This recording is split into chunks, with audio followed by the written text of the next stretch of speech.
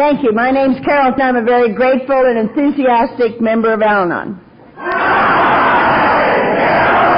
I wish you guys were a little more enthusiastic.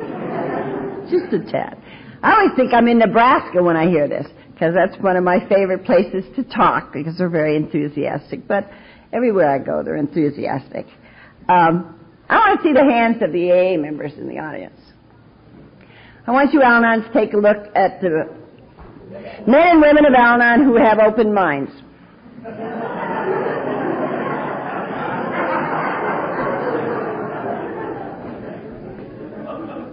Some don't care for us. Don't ask me why. I think they're afraid. You know, when you get boo and hissed, it's just because they're jealous they don't have one at home. And I'm glad you have this cross here, because I have a young lady I sponsor named Rebecca, and she always, when she has the newcomers meeting and gets a whiner, she always says, "Get off the cross, we need the wood." And there it stands, you know. I just love it.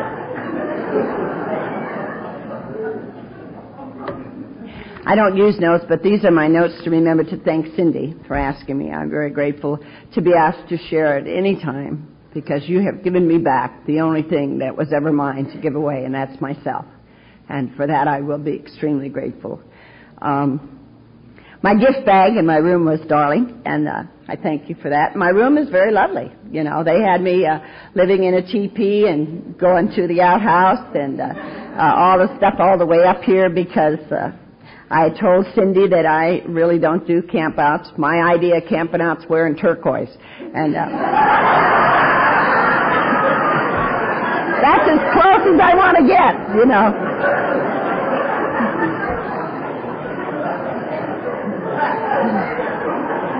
Janet is a lovely hostess, and her husband Carl. We just had lots of fun coming up here and lots of laughter, because, of course, we had Karen with us, who is still napping.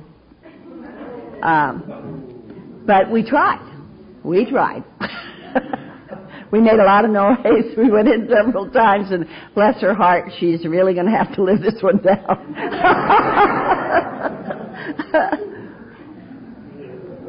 You've had a fine speaker. You heard Donna, and you're going to hear her husband. I won't try to run into your time, Terry, this afternoon. You have a great, great bunch of speakers. They are all wonderful up till now. And I'm a sharer, not a speaker. But I need to tell you how grateful I am. This is beautiful. You know, I just got back from Alaska, when the gentleman that stood up for Alaska. And it is, there are no atheists in Alaska. It is the most beautiful place I've ever seen. And this comes pretty close. This is really gorgeous. We don't have this much open space in California, and we don't have this much air. And I'm not used to driving to a conference without a gun or a knife, you know, and lunch and water, because you never know when you're going to get there. They have, every day you can turn on your television and see what do you call them, runaway car, speed chase, you know.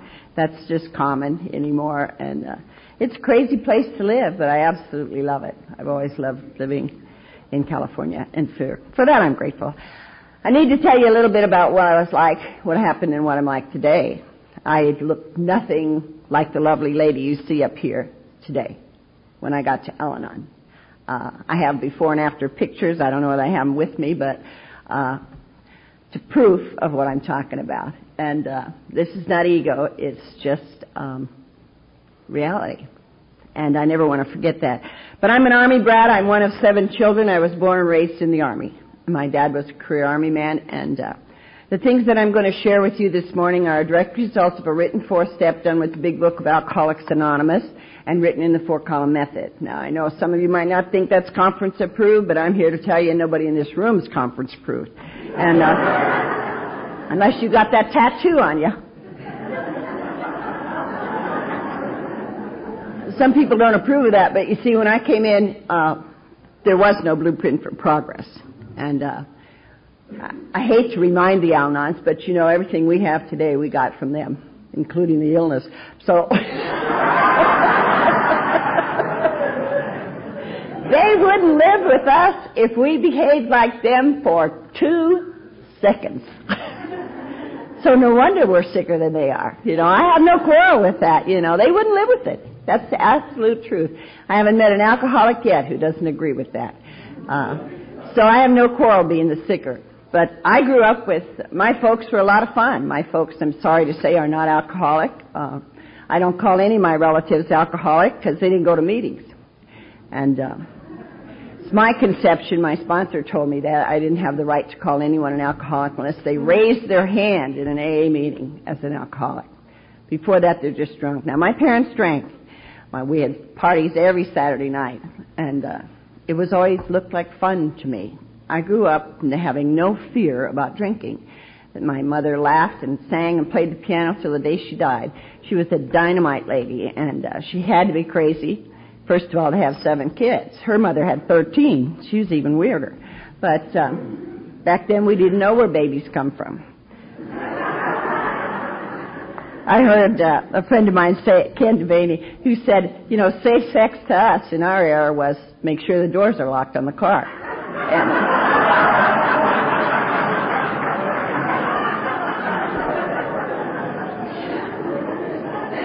But I had 5 brothers. I was the only girl in that family for a long time, and the rule in the house was they had to take me everywhere they went. And I loved it. They hated it. But no one ever talked back in my family. That's back when children were seen and not heard. I try to remind my grandchildren of that, but it doesn't work. And but they had to take me everywhere, and I could beat them at any sport, and I love that, and I can do anything they can do. Even today, when we're together, I say the only difference between me and you is that you've never been pregnant and I've never been circumcised, and that's it, And so it was a happy house. Now, when I say it was a happy house, it was a house full of rules because my dad ran us just like the Army. There were Saturday morning inspections, and we were restricted when we did something naughty. We were whipped with the belt. I don't go to Battered Children's Anonymous. Thank you. I qualify for a lot of programs. I go to nothing but open AA meetings, Alateen when I'm invited, and Al-Anon. And that has given me everything that any woman in the whole world could want in her life, and more than I ever deserved or expected. And so I'm happy with that. But it was fun getting a whipping in our house because my dad was gone a lot. And my mother had she couldn't catch us, and she would start laughing. She had a marvelous sense of humor, and she gave each one of us that sense of humor as a gift. And I misused mine for a long time in my marriage till I got to Al-Anon. But anyway, she couldn't catch us, but she had a fine mind, which is probably what I told her. I said, the reason you're losing your mind, Mom, is because you tattled on us so much when we were kids. But she would just give her morning report to Dad. He would come home and she'd say, she did this, he did this, he did this. And he'd march us in one by one and whip us with his belt, We paid my youngest brother a nickel to hide that belt, and he was always pretty dumb.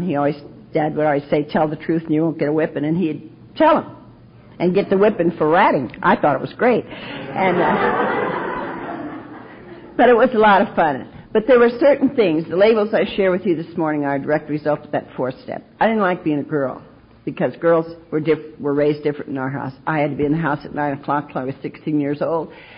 My brothers didn't have to peel potatoes. They didn't have to set the table or do dishes or make their bed or do any of those things. And I really felt put upon. Now, I never mentioned that. I am not that dumb. I never thought about it then until I got into my inventory. But and we moved a lot. I hated moving. I grew up with the thought that all I wanted to do was grow up, get married, and live in one town the rest of my life. My children would go to school, and their children would go to school, and we would never, ever move. And, eventually in this program, you get all your dreams here. Today I have lived almost 21 years in the house that I'm in now. And that's the longest I've lived in any house in my entire life. And that's because of this program.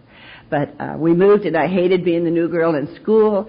And my brother and I, who are about 10 months apart, I think, something like that. And we lied and told him we were twins. So that helped a lot because I had my brother in the same class. And it was a fun life.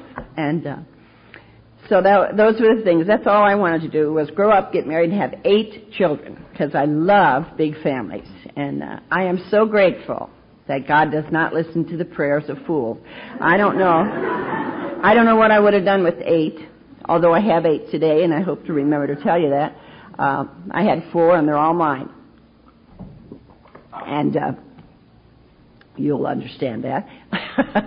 But when we moved from Oklahoma into New York, my father decided it was time to get me out of overalls and into a dress to become a lady. And so he put me in a convent. And my folks aren't Catholic, that's one, and aren't to this day. But in the olden days, as my kids like to say, that's what they did. I went to school with girls from all over the world, different faiths, different colors, and my nuns were not kind and loving. They were trained by Hitler. And the meanest nun in that school, it was a personal friend of mine till the day she died. She died 2 years ago. And she taught me a whole lot. They were consistently mean. It's nice to be consistent. She taught me not to chew gum. She told me not to chew gum, and so I chewed it. And she invited me to eat soap, and it was not Dove or Ivory. It was GI soap is what I called it, but it was like Feld's Naphtha. All of you in this room are much too young to remember that soap. But it's yellow. It was about this big. And I'll tell you something that I learned. I did not chew gum till I was 45 years old. And even today, I only chew half a stick in case I meet one of those broads. And some things never go away. And nuns today still look like nuns, even though they don't wear the habit. You know, I tease Sister B all the time because I got to watch her get sober and wittier. And I said, you know, you look like a nun in a bathing suit. I mean, there's just something about them. And it's true, they do. But because of that fine Catholic education, I became a convert to Catholicism, and I majored in shame and minored in pain, I think. I don't know, everything I heard, and that's as I heard, and I'm no different than the alcoholic. I have selective hearing on any day. Depends on my spiritual connection with God, I can tell you that, because I hear funny, and unless I'm in a good place, I hear funny today. But all I heard was there's big sins and little sins, and I didn't want to be caught doing that. But that fine, I learned also in the program that, you know, religion is for those who believe in hell, but spirituality is for those of us that have been there, and that suits me just fine. I'm a Catholic in good standing. I'm not a recovering Catholic. I have no quarrel with the church. Church didn't have anything to do with what I did with my life, and I'm happy to report that. I went to high school in Europe, and we eventually came back, and we settled in California, in Northern California, and I met the God of my understanding. Now, I had dated some in high school. I was very popular in high school, and it wasn't because I had an interesting and helpful manner. I had a good sense of humor, and I had a lot of male friends and a lot of girlfriends. And the reason I had all those people in my life was because I had 5 good-looking brothers. I am not dumb. And they loved coming to our house because it was always a lot of fun. My brothers, to this day, when they were in the service, never came home alone. They always brought 2 or 3 other people with them.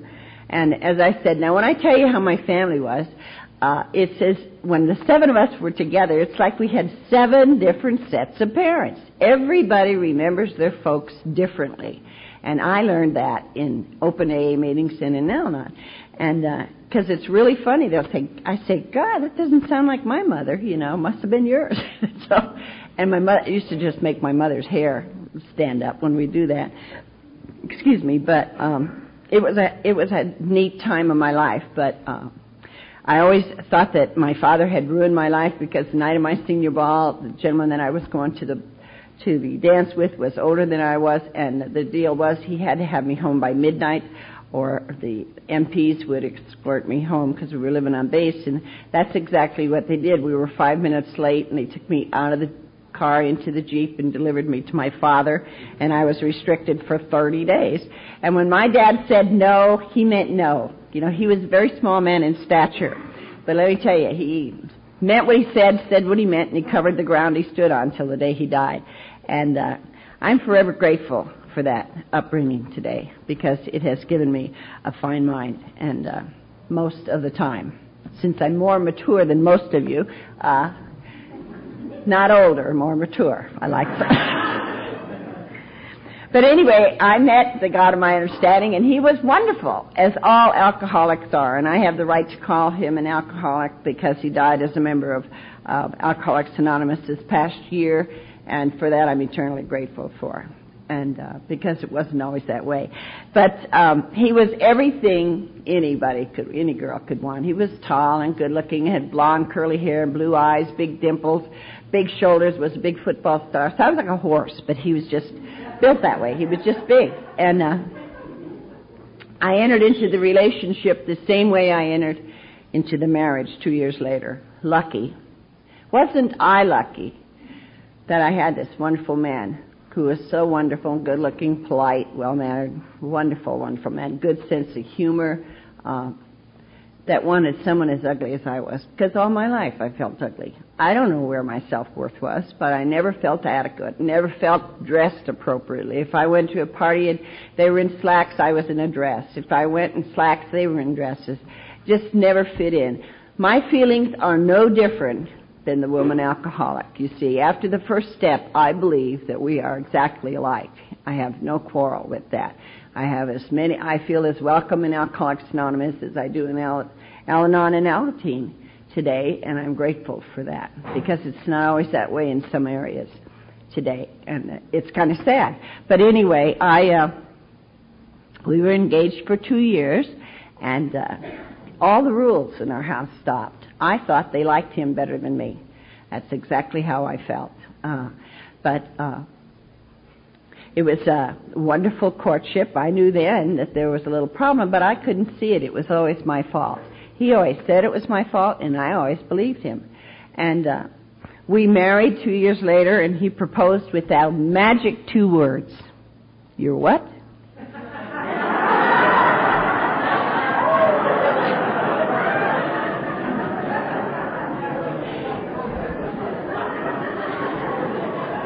So we ran off to Reno and we were married. And you know, it started, and my marriage is no different than anyone else's. It's just more in one degree and not in another. No alcoholics are alike, I'm here to tell you that. And for that, I'm eternally grateful for. But anyway, I knew nothing about alcoholism. Absolutely nothing. I thought that I was going crazy. And crazier. You know, it's just, I couldn't figure out what was happening in my life because it started out so great. In the beginning, we were not both sick. You know, alcoholism is a sneaky, rotten disease. And it never gets better. It always gets worse unless you seek help. And I know that today. But I didn't know anything about it then. And I had told him all my big secrets, you know, because he was so easy to talk to. And I didn't learn until I came to Al-Anon not to tell him everything, because it never sounded right when it came back a month later, you know, when he was drinking. And it just didn't work very well. I wanted 4 children. I wanted 8 children. He didn't want any, and I had 4. I had 2 little girls 15 months apart, and 4 years went by, and I had 2 little boys 15 months apart. I was told after my first one that I would never have children again, and I never thought I had a control issue, but anyway, I had 3 more. 2 of my children were crippled children, poster kids in California, and I got very sick behind that. Because first of all, I had married out of my faith. And I was pregnant when I got married, and I thought God was punishing me. Today I know that's not true, but then I didn't. I thought that I had committed this big sin. And worse than that, the priest told me, was that I had married a Southern Baptist. That's worse than getting pregnant for a Catholic in the old days. But I had these 4 children, and I just kept getting sicker. Now, in the beginning, I did not drink. And my husband taught me to drink. And since I was pregnant, I never went out to drink with him. And then my oldest brother, sat me down. He said, you know, Carol, there's a lot of women out there that will drink with him if you won't, because he always asked me to go with him on Friday night. And so I started going out with my husband, and he taught me to drink, and I drank at him, against him, tried to get drunk first so he'd see what he looked like, and it did not work for me. Now, I know today, as I stand here, that I am not an alcoholic. And I know that because years ago, one of my first places was in Scottsbluff, Nebraska, and Peggy M. was there, and I was at the meeting, and I heard her say, you know, the more I drank, the bigger my tits grew. And I thought, wow. Now you can tell today that I am not voluptuous. Inside I am, but that's okay. But I know today from hearing her that drinking did not do for me what it did for them. You know, if you're short, it makes you tall. If you're tall, it makes you short. If you're blonde, you be a brunette. You know, you're the life of the party if you're a wallflower. You know, it does a magic for the alcoholic that it does not do. And if you're in a drinking marriage, it becomes more important for you to watch what they're drinking than it is for you to drink. Eventually, that's the way it becomes. There was physical abuse in our home. My husband, I'm a battered wife. I do not go to Battered Wives Anonymous. I know through my inventory that my mouth got me in a lot of trouble. I have a killer mouth. I know that sarcasm is to rip the flesh, and I got very good at that in my marriage. You see, I didn't know. I went to bed every single night in my home thinking that when I woke up it was not going to be the same thing, that what was happening in my life was not happening, that I was just living a nightmare. And that's not true. My children suffered more from living with their mother than they did from their dad because he wasn't home that much. He was a periodic in the beginning, and I didn't understand that. It was always my fault. He would come home, we would have these, what they call today, meaningful conversations. I don't even use the word meaningful anymore.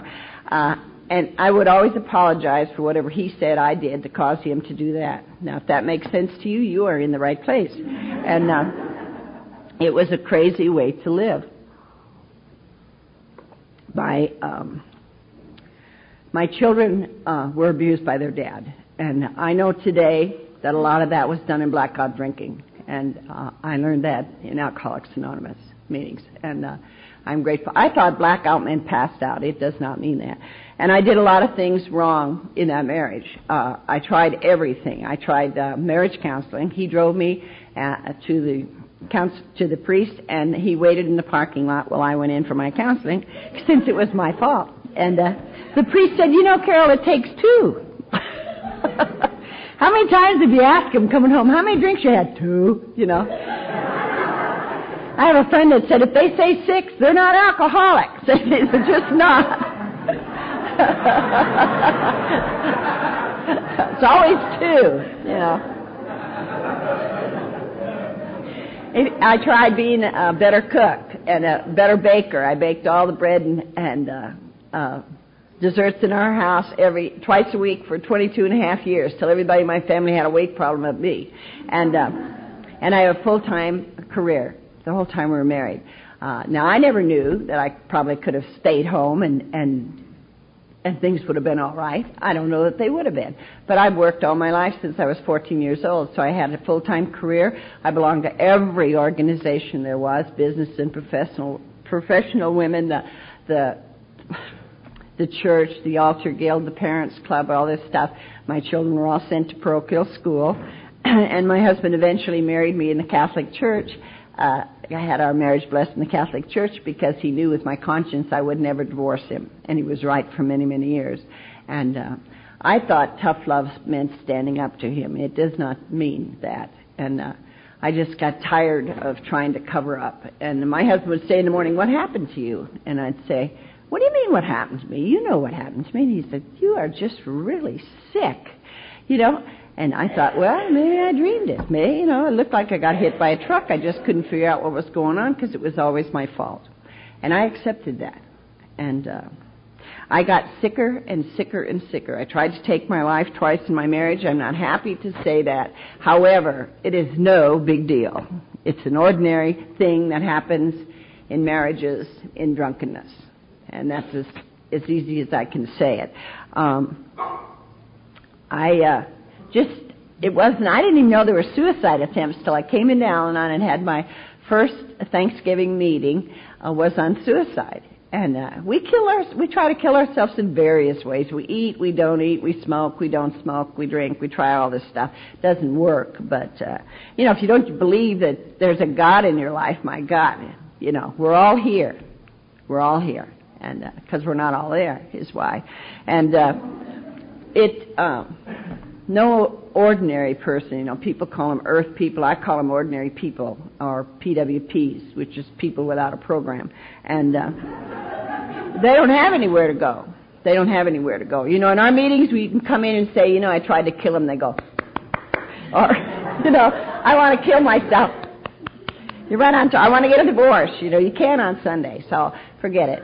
But anyway, nothing is serious. I mean, we come in here, and all my life, I lied about the things. Today, I can laugh about the things I lied about all my life. I lied in confession. How would he know? My husband would say, he's not married. How would he know what's going on? But I was crazy. I absolutely was crazy. Now, my husband was also a womanizer. He had a lot of lower companions. I learned to call him that in Alcoholics Anonymous meetings. And I never looked for my husband but twice. Once I saw his car, and I stole his car so he wouldn't kill himself on the way home. And because I had stopped going with him. I went out every Friday night with my husband for 22 years to keep the romance in our marriage. It doesn't work because if you drink too much, you get drunk, they take you home and dump you and go back about their business. And that's how we were living, to keep the romance there. And it didn't work. We played all those games, in the big bed, out of the big bed, on the couch, back in the big bed, another baby. And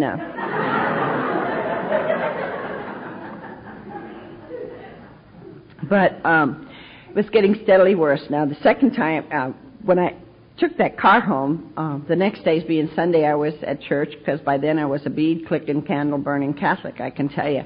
St. Jude was my favorite saint. He still is today. But anyway, I came out of church, and my car was gone. And it wasn't worth stealing, so I couldn't imagine anyone taking it. And we had moved so many times. I moved more with my husband in the 26 and a half years we were married than I moved with my father in 18 years in the Army. And he wasn't in the Army. So, but I knew nothing about geographics. I didn't know anything about those things.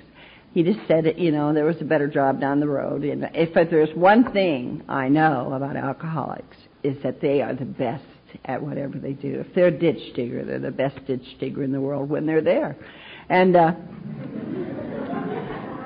I've met a lot of them, and when you think of who they are, you wonder how sometimes we fly on those planes and, go to these places with pilots who really have no business being a pilot. But anyway, doctors, lawyers, and Indian chiefs, they're all here. But anyway, the second time I knew how to find him. See, I know how to hurt myself. I don't need anybody's help. All I have to do is think about where he is. And I knew how to call the motels and say, are Mr. and Mrs. So-and-so there? And they'd say no, but they have reservations. They have reservations. So that would just make me feel better, lower than whale poop, as some people put it. I mean, it was just, I felt less a woman. I never liked being a woman when I got here. My sponsor had a lot of work to do in that area when I got here. But anyway, I knew how to find him, and I was one day out of St. Jude's Hospital with 100 stitches in one leg, and they had to let me go because I wouldn't heal. And I know today why I wouldn't heal. It was impossible to heal in that condition. And I started calling, and I called a motel where we had lived as a family when we first moved to Southern California. And he made his first mistake of the day, because I told him, it doesn't matter if you run around, as long as you don't do it in the town that the kids and I live in and go to school and work in. And that's the biggest lie I ever told, because it does do a number. I don't care who you are, man or woman, it does a number on you. And he made his first mistake. He answered the phone at this motel, and I gave him an hour to be home because I was into money, property, and prestige, and I wanted the money to pay the rent. because I knew his firm was paying a large bonus that week. And I gave him an hour to be home. Now, I had lost all credibility with him, with what I said I would do. I never threatened divorce, but I never did that. And so I gave him 55 minutes, and I conned my 17-year-old son at the time and the neighbors who were visiting to take me to that motel with the promise that I wouldn't go in. Biggest lie I ever told. I got there and I knocked on the room door, and he answered, and that was his second mistake of the day. And I got in the room, and I don't know how I got in the room, and it's not important to me today, but his lower companion ran into the bathroom and locked the door, and I don't know why she was afraid of me. I made a hole. I made a hole about this big in the bathroom door with her overnight case. Of course, they weren't doing anything wrong, and they were not properly attired for 2:30 in the afternoon, and I threw her wig out in the middle of Whittier Boulevard, and he didn't know she was wearing a wig, now who's sick, and I stole her purse, and I turned it into the police in that town because I knew that her husband was a cop in another town, and then I went back and had a drink with him because I wanted the money. And you know, that's not to degrade the alcoholic, believe me. It's my sickness because I wanted that money, you know. When I was new in Al-Anon, I used to say we were moving, but this is podium pentothal up here, and you tell the truth. We were being evicted from our house, and I wanted that money. And but as I said, I went back and I got the money, and I left. And I'd like to tell you I ran to Al-Anon. I had been to 2 A meetings in my lifetime, that short period of time. My sister-in-law, my sober sister-in-law from Dallas, was visiting and my husband was picked up for drunk driving. And I wouldn't get him out of jail. Now, it wasn't that I didn't have the money, and it wasn't that I knew better. He had embarrassed me in front of his mother and sister, and I was not going to be a party to it. I was a snob. It's exactly what I was. But his sister got him out. I don't know what she told her sponsor, but anyway, I remember she said, would you be embarrassed to take me to an AA meeting? And I said, no, if you find out, where it was, I'll take you. And I took her to my first AA meeting in Whittier, California, and Serenity Sam was the speaker, and he made me laugh like I hadn't laughed in years. I am so grateful for having that. And once my husband said he was going to A&A to save our marriage, and I told my boss, I was working for a large Lutheran church at the time. I'm the only Catholic ever certified by the Lutheran Church to be a parish secretary. They've since changed the application. But I told him about him going to Alcoholics Anonymous because he knew a little bit about my life, and I trusted him with it. And he said, Carol, don't ask to go to a meeting with him. Wait until he invites you. And so I did. He eventually asked me to go to a speaker meeting, and so I did. And a lovely lady at the door as I was leaving patted me on the hand and said, you know, you ought to come to Al-Anon. And I said, I can't. I work. And that was the end of it. But by this time, we were it was just a crazy house. Our daughters were married by that time and out of the house, and I had 2 teenage sons. And we moved from that home, and I moved into an apartment. I had gotten enough courage to keep the money separate, and I rented an apartment, and he was gone. Now, he never said, Carol, I'm going to be gone about 14 days, but I don't want you to eat, sleep, or have any fun, but go to work every day and lie, cheat, and steal from me. But I did that on my own accord. I am not a victim of an alcoholic marriage. I'm a volunteer. Never. I don't have victimitis. I don't want victimitis. I take full responsibility for my part in that, and that's through the steps of this program. But anyway, the day I moved, he came home, wouldn't you know. And then one more time we had that conversation. It was going to be better now that those damn kids were gone, you know. And that didn't sound as good to me as it did in the beginning. And we were out. He'd always wanted a pool. I had moved to an apartment, a small apartment, 2-bedroom apartment with a pool in our front yard. And we were sitting on the patio, and he said, let me mix you a drink. And I said, no, I'll never drink with you again as long as I live. And I don't remember what happened that night. I have not found it necessary to go to a therapist to find out. Frankly, I really don't care. because I can't go back and relive it. I can't even go back to yesterday and make that plane be on time. So I don't try. But I woke up at 3 o'clock in the morning. I was covered in blood and black and blue from head to foot and had very few teeth, no glasses, and I had lost the hearing in my one ear from lack of knowledge and my mouth. I never, ever knew what I was dealing with. And I ran away from home. I grabbed my purse, my non-alcoholic purse, covered with crap in it, no money, but lots of bills and stuff, important stuff. And I ran away from home, and I ran to my boss's house, and I called Alcoholics Anonymous, because that's what I remembered. I called, and the magic of the program began for me, because that man kept me on the phone, and said, Carol, give me your number. He said, I have a lady who needs to talk to you, and if you just stay there for 10 minutes, I'll have someone call you. And the magic began because it seems to me today, even 27, I'll be 27 on August 15th, if I make it. And I hung up that phone, and it rang immediately to me. And I picked up that phone, and a lovely, soft southern voice from Texas talked to me. And she kept me on the phone for a long time. And that began for me a necklace of diamonds that only God and I can see. By that I mean she got the address where I was, and she came over and she spent the entire day with me. And then she took me that night to my first meeting on August 15th in La Habra, California, of 1974. And nobody at that meeting said, oh, you poor thing. I was apologizing for having on my sunglasses, and this lady said, why don't you just start by being grateful you can see? I thought she was tacky. But you see, they didn't feel sorry for me, and I'm grateful for that. They gave me tough love.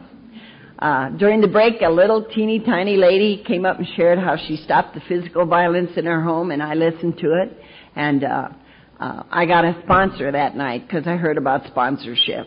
My sponsor is somebody that I want to be just like when I grow up. And that is still my only criteria for a sponsor. I don't care how she behaves at a meeting, because she taught me nobody behaves at a meeting like they do at home. I know that's not true of you guys, but nobody does.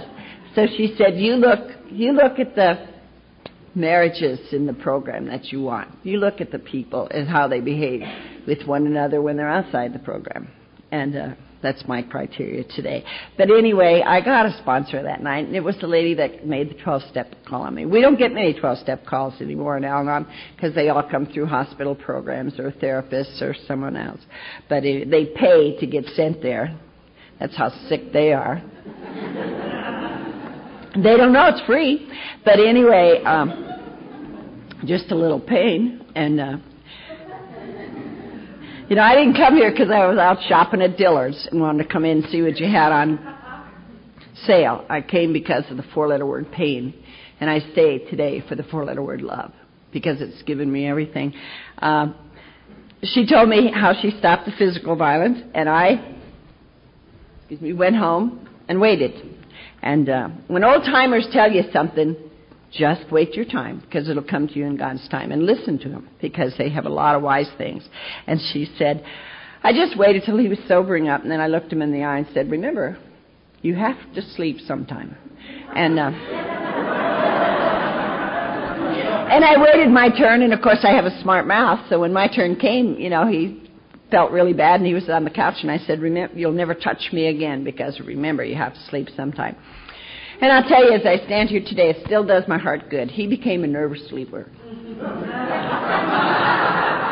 He would start to nod off, and he'd look to see where I was.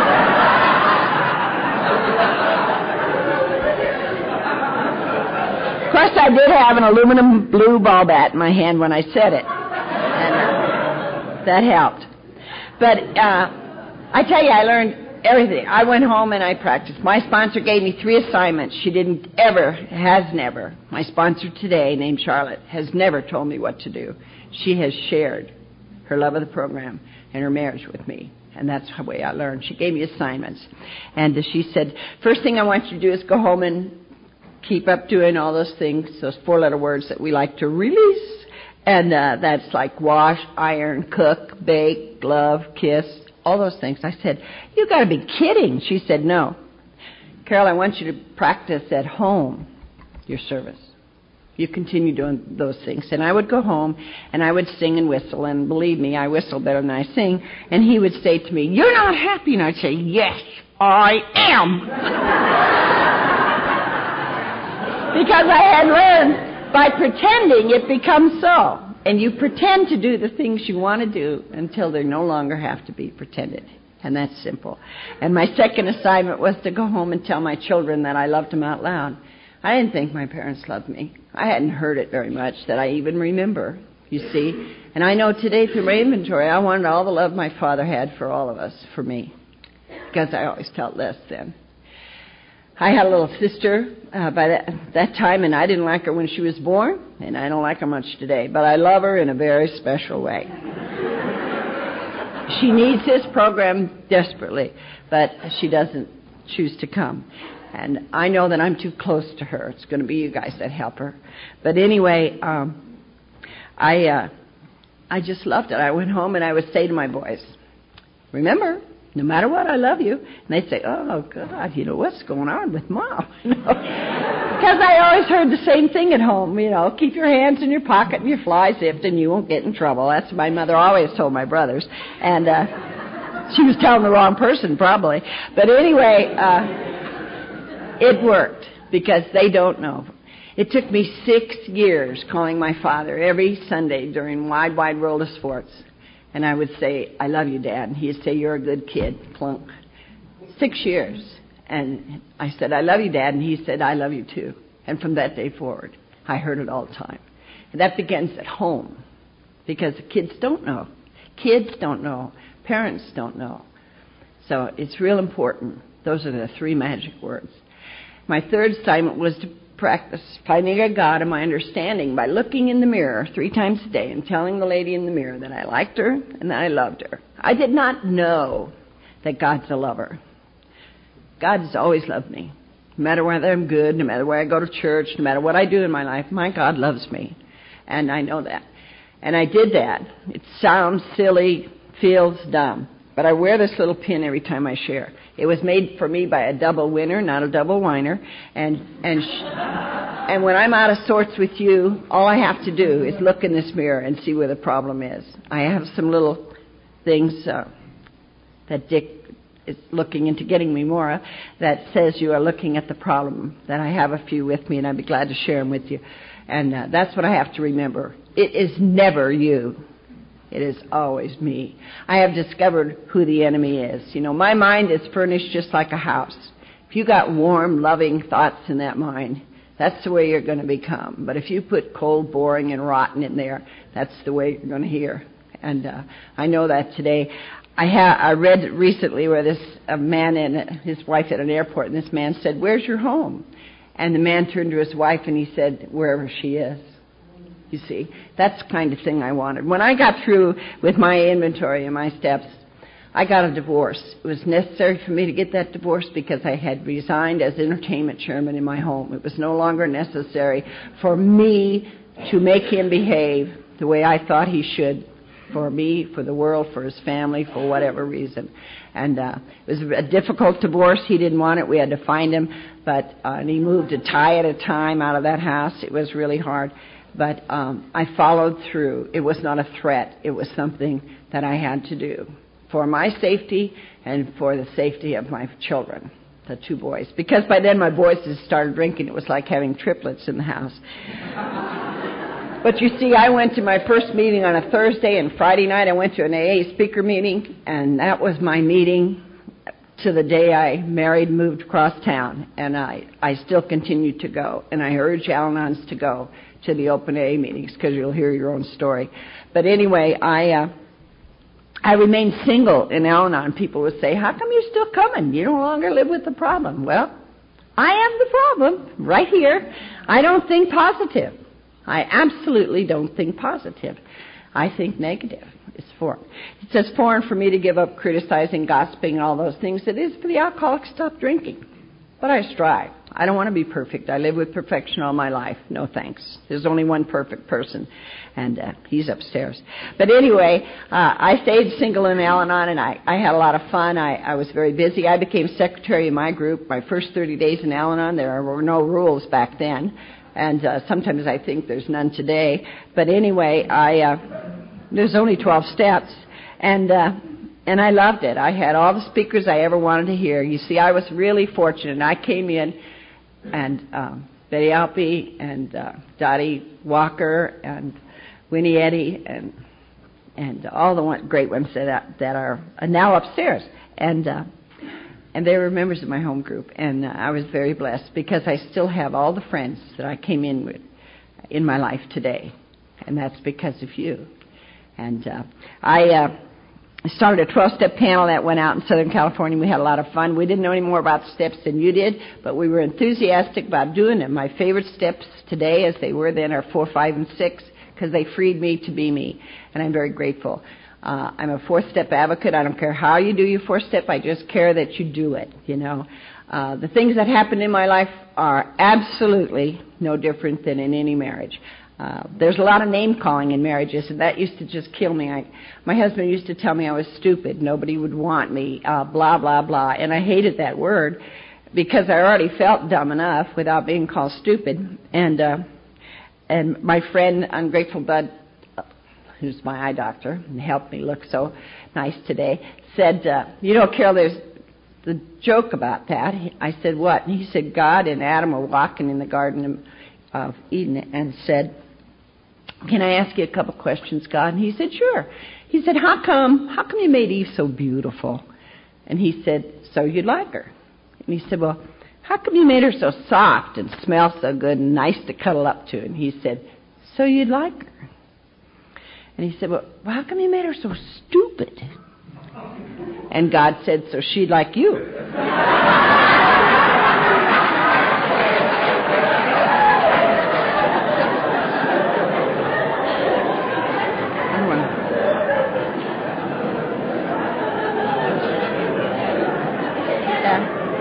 I love to laugh.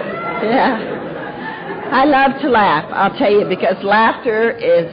I don't shake hands because I swung on a man who reached out to touch me. I was untouchable and unhuggable when I got here. And so I hug. My sponsor told me, don't shake hands if you don't like it. And so I don't. But hugging has returned to me all the right parts. As I said, I started dating. I dated some alcoholics who were not conference approved, and but they were all gentlemen, and for that I'm eternally grateful for. And because I hadn't dated since I was 16, and it was difficult. So, but the married people in this program, I am utterly thankful for, because they took me everywhere, you know. Because I'd been married over a quarter of a century, and single people, you know, hang out with the married ones. Don't hang out in a crowd of trolling. Go with the married ones. You'll meet someone. And so anyway, when I was, I felt comfortable in my skin. Let me tell you, I was out there trolling with the rest of them. And I went to an Alateen wedding. I was very busy with Alateens in my early days, and I'll be forever grateful for that. I was going to an Alateen wedding. I had known these boys since they were 12 years old, and both of them married. This one was marrying a member of Alateen, and the other one did later on too. But anyway, I went to that wedding. By then I was dating an ordinary person who was very boring. And because once you've talked about the kids and the weather and the job, there's nothing else to talk about, because feelings scare them to death, you know. How would you like to go to your church and say, you know, last night I thought about stabbing my husband? You know. I'm sure that they would say, oh, yeah, well, that's ordinary, you know. But that's what they are. They're ordinary people who have a workable faith in most cases. And but anyway, when I was ready, I went to this wedding. He didn't want to go because he didn't think there'd be any drinking. And so I went to that wedding, and there on the steps of that church stood Dick Thornton. And he was tall, good-looking. He had beautiful gray hair and blue eyes, nice dimples, big shoulders. And I went up and gave him a hug and a kiss, and he said, "Hi, Carol." I said, "Hi, Dick." Now, I don't remember where I met him, and my roommate said, "Where do you know him from?" I said, "Program." She said, "Where?" I said, "I don't know, but I know I don't remember names always, but I remember faces." And when he walked into the reception, he was with a short, blonde, voluptuous lady. And I said to the mother of the bride, "As soon as she goes to the ladies' room, I'm going over and give her my card." And she said, "You wouldn't do that." And I said, "It's a program of attraction, and I want what he's got." And I have a friend named VR, and she always says, "Love is but a fleeting moment. Lust lasts forever." And I really lusted after him, I'll tell you. And I went over and gave my card, and I said, "If you're ever in La Habra or Whittier, please look me up." And then I went home and waited, and my sponsor at the time was Winnie Eddy, and she said, I didn't want anybody to call me. Nobody I sponsored, not my sponsor. I didn't want to be on the phone. It was before call waiting. And she said, "You know, you're doing the same thing with Dick Thornton that you did with your husband." And I said, "What's that?" And she said, "You're waiting for someone else to make you happy. So if you want him in your life, put his name on a piece of paper, put it in your God box, and get your buns back into the business of living." And that's exactly what I did. And when I had completely forgotten about him and was going up north to visit my children, he called on a weekend that I normally wouldn't have been home. But I worked with BR, and she was a member of that panel. She said, "We ought to stay home this weekend," because I said, "Well, gosh, I've turned down all the potlucks and stuff." I said, because I was going to be gone. She said, "Well, I think you ought to stay home." And by then I was teachable, and I listened, and I stayed home that night. And my phone rang, and this deep, sexy voice said, "Hello, Carol, this is Dick Thornton." And I said, "Yes, I know." And that was a diamond. And we started dating. And we fell in love sober. Dick's sober in the program of Alcoholics Anonymous a year longer than I was in Al-Anon. He needed that year to put up with me. And me sober thinking in Al-Anon. That's the diamond. I got my ring on Halloween when all good witches get their ring. That's a diamond. We had a program wedding, and that's a diamond. I had a huge wedding with more than 600 of you love relatives in attendance. And that's a diamond, because we were joining two parts of Alcoholics Anonymous and Al-Anon from different areas. That's a diamond.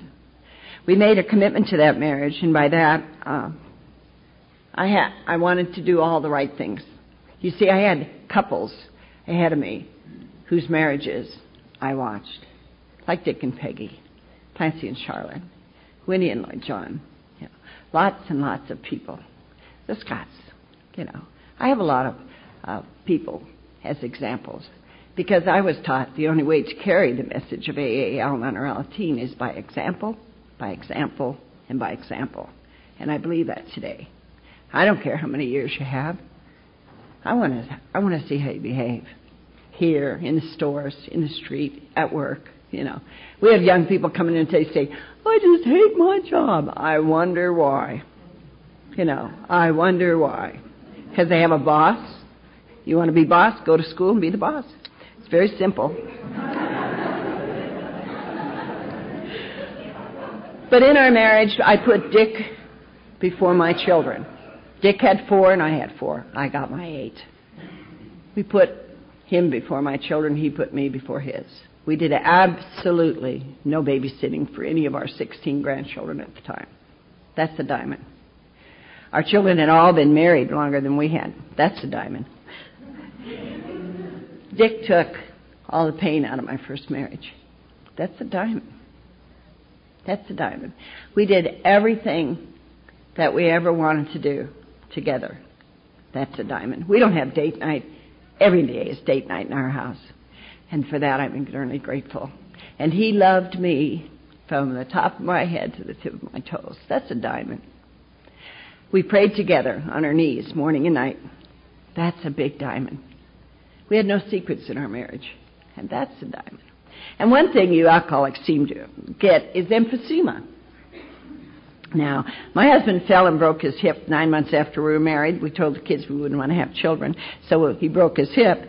And I became a kept woman, and that's what I call women who are fortunate enough not to work. So be grateful.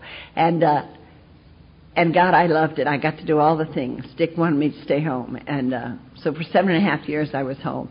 And emphysema is a progressive disease, and he got steadily worse until it was incurable. And he was at home, tied up to a 50-foot hose. Told him if he ever messed up, I'd tie it in a knot. And because let me tell you, if you have someone that's terminally ill in your home, you better have a good sense of humor.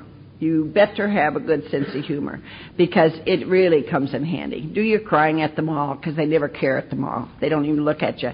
But anyway, because of that, I decided to go back to work, and I went and got a Mickey Mouse job. I just wanted a job where I had to dress up every day, because you need a reason to buy clothes, of course, and because I got my own taste back when I came down on, and I just wanted to be kind and loving to people, because that's the only thing God wants me to be. The kicker is He wants me to be kind and loving all the time. And that's what I strive for. But anyway, I got this job. And because of this Mickey Mouse job at a large corporation, I met a man who I could talk to men now, because I didn't have that jealousy in my life. And my husband was always horrendously jealous.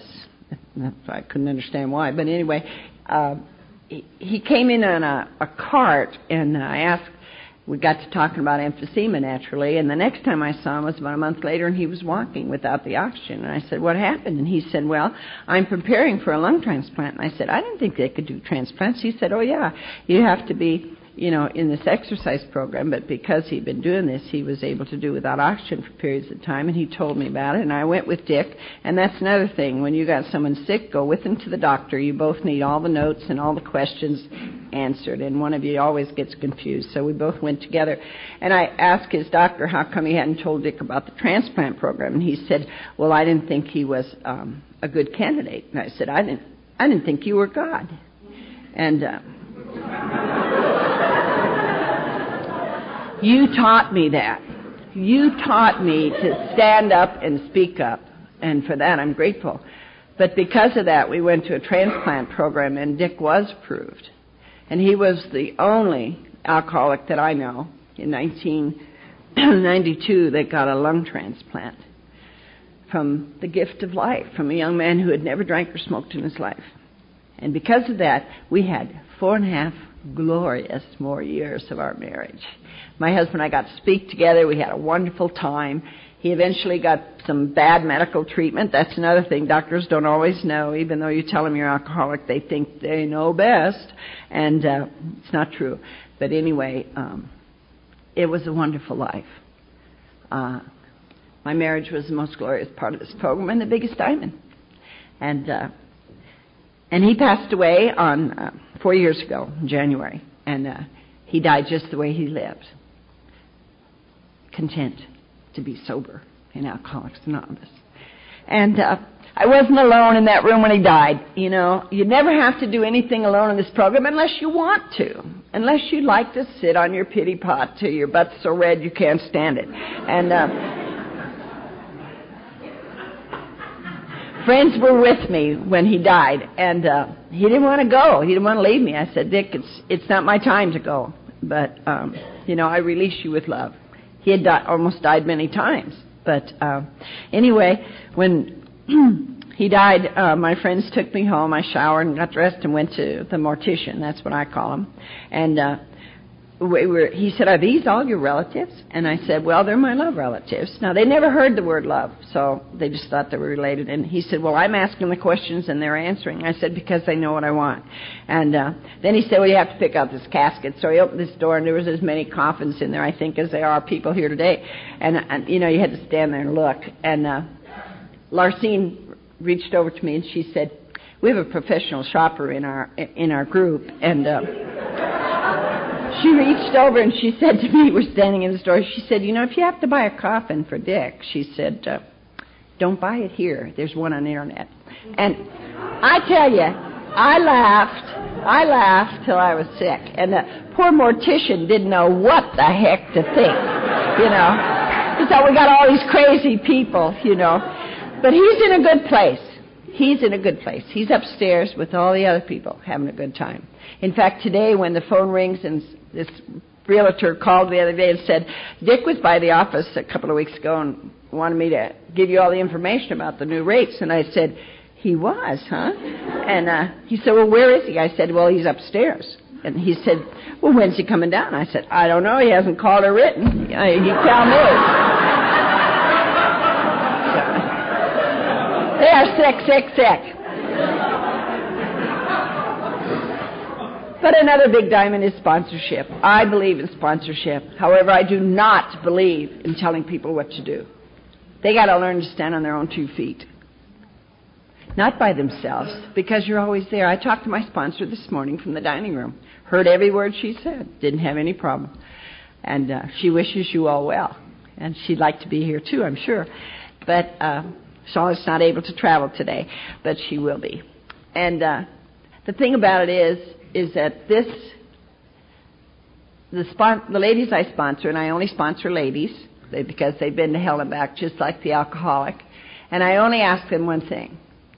And the only people more grateful for them than I am are their husbands, because they work their program at home, and home is where the diamonds are. If you want your husband to be a lover, become a lover with no expectations. No expectations, that's the kicker. If you want her to be a hugger, you become the hugger. Put them first. That's where they belong. That's where they belong. Because a marriage is a blessed event in this program, just like it is any other place in the world. And you have your heroes. I sponsor some ladies who are husband beaters, and I call them my mafia squad. They have a warm place in my heart, and that stands for Magnificent Al-Anons Fit for Instant Assault. And I only have one rule. One rule for them. Call before you shoot.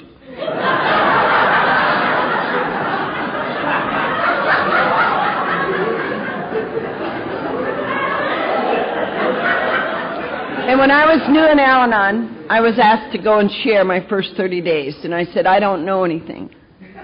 And my sponsor said, that's true. However, has your home life changed in this past 30 days? And I said, yes. She said, well, that's what you share. And if someone asks you to be your sponsor, that's what you share. And if you're new and asked to sponsor, do it. Because you see, you know more than the newcomer. Because you have that 1 day, 2 days, whatever the case may be. And I'll tell you one thing, it'll keep you working the steps ahead of them. And that's the most important thing, But home is where the diamonds are. And I was taught to stand up, speak up, sit down, and shut up. And that's what I'm going to do today. And I thank you for having me.